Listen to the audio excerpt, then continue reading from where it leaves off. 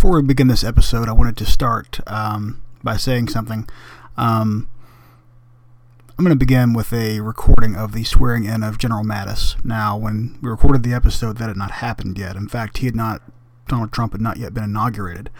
But I thought it was important to start this episode out with the swearing in of the greatest Marine general of our generation as the new Secretary of Defense, and then that'll be part of our discussion during the show.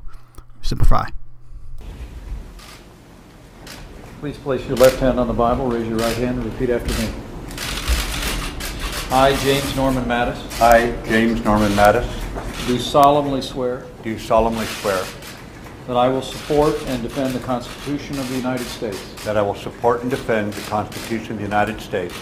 Against all enemies, foreign and domestic. Against all enemies, foreign and domestic.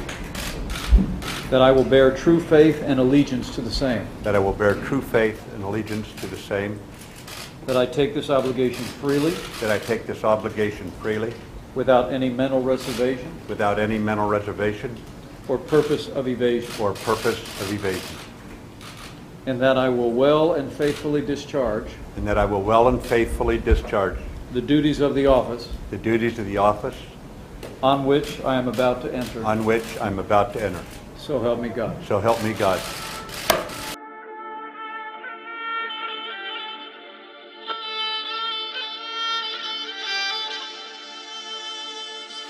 Actually, it's a lot of fun to fight them, you know. It's a hell of a hoot.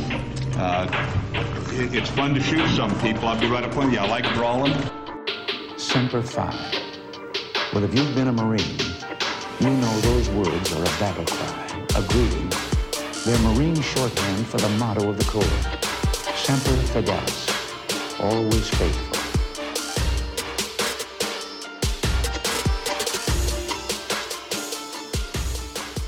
Welcome to the Bellow Woodsman.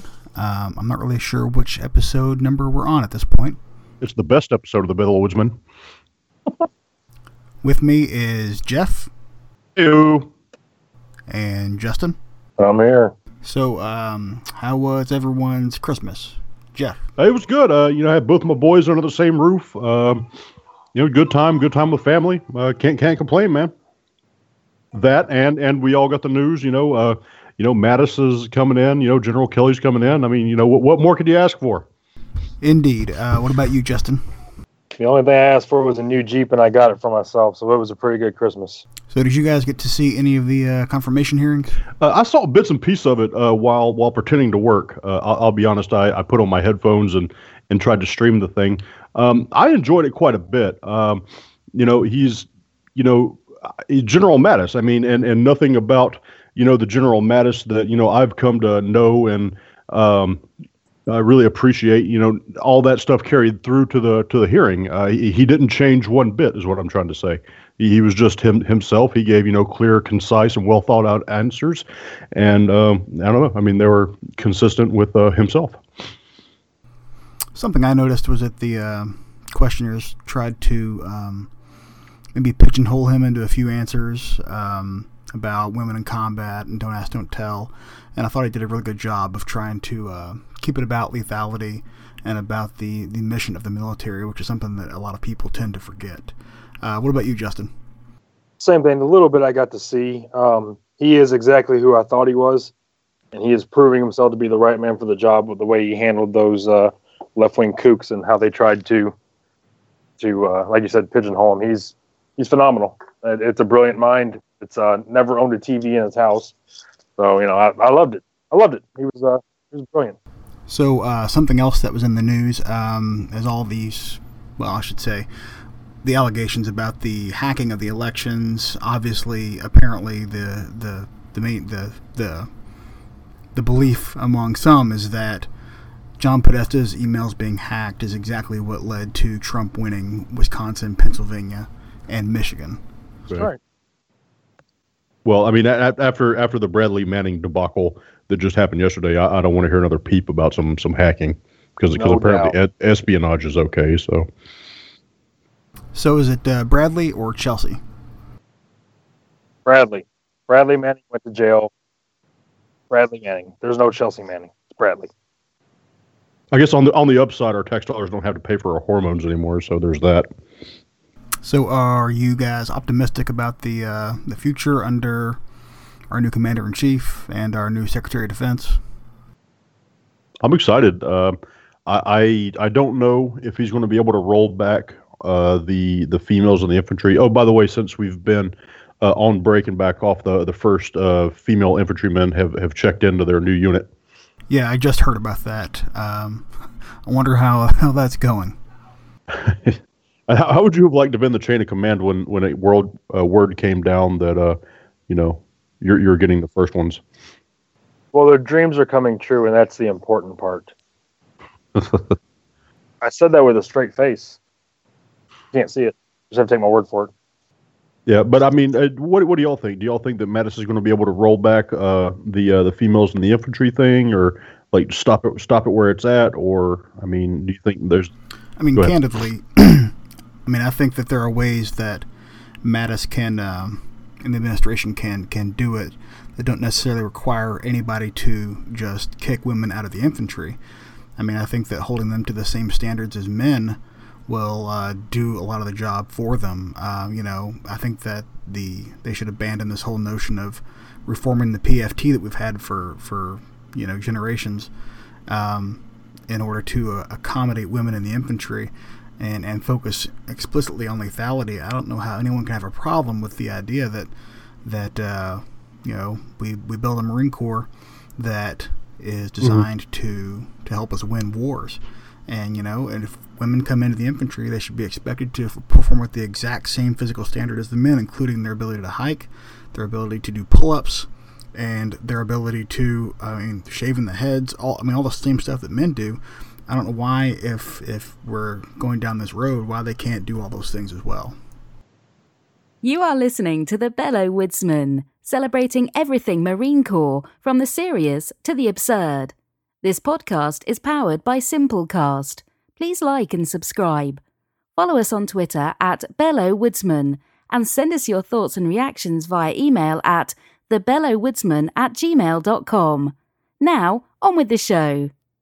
So, earlier in the, late last year, I suppose, we had a discussion about movies and our favorite Marine Corps movies. And today, the topic we're going to talk about is our top 5 military-themed TV shows. Now, the rules of this are that we had to come up with our own list, and they could not include miniseries. So, Band of Brothers, Generation Kill, things like that are all out. But I did have a tougher time with this than I thought I would. But I'm going to kick it over to Justin and see what you come up with. So from bottom to top, we got Major Dad, which I always liked, with that weird gunny that sat at the desk. Thought she was interesting. I think Gerald McRaney, the star of that show, was actually a Marine, which is pretty cool. I believe he was. Yeah, it was a good show though. It was not really military, but it's at least. Then I got F Troop. You can't go wrong. And Gomer Pyle. And then number 2 for me is Pensacola Wings of Gold. I don't know if y'all remember that. I definitely don't. No, not at all. It used to come on at like 11:30 at night. It wasn't ever very popular, but I've always loved aviation anyways. Ended up in aviation. It was filmed at Miramar, even though it's called Pensacola Wings of Gold. And a lot of guys I worked with were extras or in the background in a lot of the episodes. And then my favorite, it was pretty neat. And my favorite was Jag. I still have a crush on Catherine Bell. Solid choices. What about you, Jeff? All right. So from top to bottom, my most favorite, and the first one, it sort of straddles the fence because, God, it's so hard to find good military TV shows. I'm almost convinced they don't exist. But from top to bottom, I'm saying number 1 of the all-time favorite, the A-Team. Tour of Duty. Do you remember that one? It came out in the late 80s. It's about Vietnam. My dad was stationed at Schofield Barracks, and I used to live in Hawaii there, and that's where they filmed it. And Dad would take me to the tour of duty set, and where they had the fire base, and I don't know. I just had real good memories of that. I tried to. It's on Netflix if you want to check it out. I tried watching it again now as an adult, and it's the most terrible piece of garbage ever. But I have I have fond memories of it as a child, so I'm giving it my number 2, which goes to show you how much I hate military TV. Number 3, number 3, Baba Black Sheep. It's about the some Corsair squadron and in the Pacific. I really enjoyed that. In the 70s, it's something I used to watch with my grandfather. All right, number 3, The Unit. I don't think I've ever actually watched that. It's about some super secret squirrel. I want to say it's kind of based off Delta Force, and they go on these different missions, and then their wives cheat on them at home, and it's just one of those things. Yeah. And then I got let's see, Mail Call with the Gunny, and NCIS, just because I couldn't figure out anything else. I've never actually seen that show, but it always looked interesting. I've seen it a couple times. I spent I spent a lot of time getting grilled by NCIS after my 2007 deployment. Like every time you have some I'm doing air quotes questionable escalation of force, you'd have to go spend the next day with NCIS, and I grew to distaste or dislike NCIS. So, my memories of NCIS are. Go back to being interviewed about break-ins in the barracks back in like April and May of 2000 when I first came to the fleet. It was just me and a couple of guys, me and I think 2 others, and there were a bunch of short-timers getting out, and you guys were all at Bridgeport. So the whole battalion was away, and there were just a handful of us that were left behind to just hang out in the barracks and stand duty. And there were a bunch of break-ins, and people's stuff got stolen. And they interviewed me and a couple others who were actually at the barracks when that was all going on. Of course, we didn't know anything, but it was a kind of a scary moment. I forgot about that. I mean, we were brand new to the fleet, right? And like a month in the fleet, they shipped us off to Bridgeport. We got our rooms broken into. One of our seniors, Weber, broke into another guy, Thacker's room, stole his truck, and got a DUI. And I'm like, what did I get myself into? So my top 5, I guess I'll start with back in the days when the History Channel, actually it was A&E that owned that. History Channel wasn't really a thing yet, but the A&E ran history programs, and they used to actually run programs that were not about UFOs and ghosts and Bigfoot, and they would show these documentaries about about war and history or whatever. And one of the ones they had was Civil War Journal, which was hosted by Danny Glover, and was actually a even-handed look at the Civil War from the tactical level, which kind of thing you don't see anymore. The number 4 was Surviving the Cut, which you see on the Military Channel, which was about it would go through a series of special forces, pararescue, things like that, and go from unit to unit and talk about how they train and how you qualify for these specific units and such. Number 3 was F Troop, which Justin also had. Which is a old favorite of mine. Had one of the best, most addictive theme songs in the history of television, and I actually have the full series on DVD somewhere, I think. Number 2 would be Mail Call, which I'm actually in the Mortar episode. If you're ever watching that show and you find the Mortar episode, take a look at the guy punching the buttons on the Mortar ballistic computer, and that's me. And it was a really good time. The Gunny came out and took pictures with us, and then he was actually the guest speaker at our Marine Corps ball that year. Number 1 for me is it's borderline, so it's I put it number 1 because it's the most entertaining show for me, but it's borderline military, and that's Narcos, which is more about the Colombian military, but it's still military themed, and there's a lot of combat in there. But yeah, that's my list. And if I was going to talk about a mini-series, I would say that Band of Brothers is the best one. The Pacific was excellent, but I I thought Band of Brothers was better. What do you think about the Pacific, Jeff? I think, I mean, they sort of went a different direction. I mean, they, instead of following like one company, they followed a division, and that's a little harder to do, you know. It's still a pretty remarkable miniseries, maybe the best portrayal ever of Pacific combat in the Marines, except for maybe Letters from Iwo Jima or Flags of Our Fathers. But anyway, next will be the memorial moment from Justin. Take it away. I will do that. Tonight, we're going to remember John Glenn, who, passed away in December.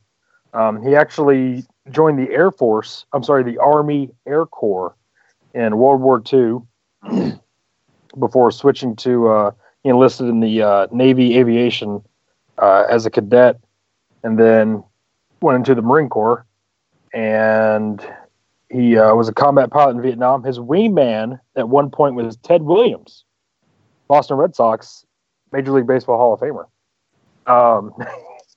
We were talking about good Democrats earlier. He actually was a senator in the Democratic Party starting in 1974, and he did that for 24 years. And obviously, he was the first man to orbit the Earth. So it's a pretty impressive career. Really, really, really amazing human being, and a Marine to boot. There's everything else in there. So here's to you, John Glenn.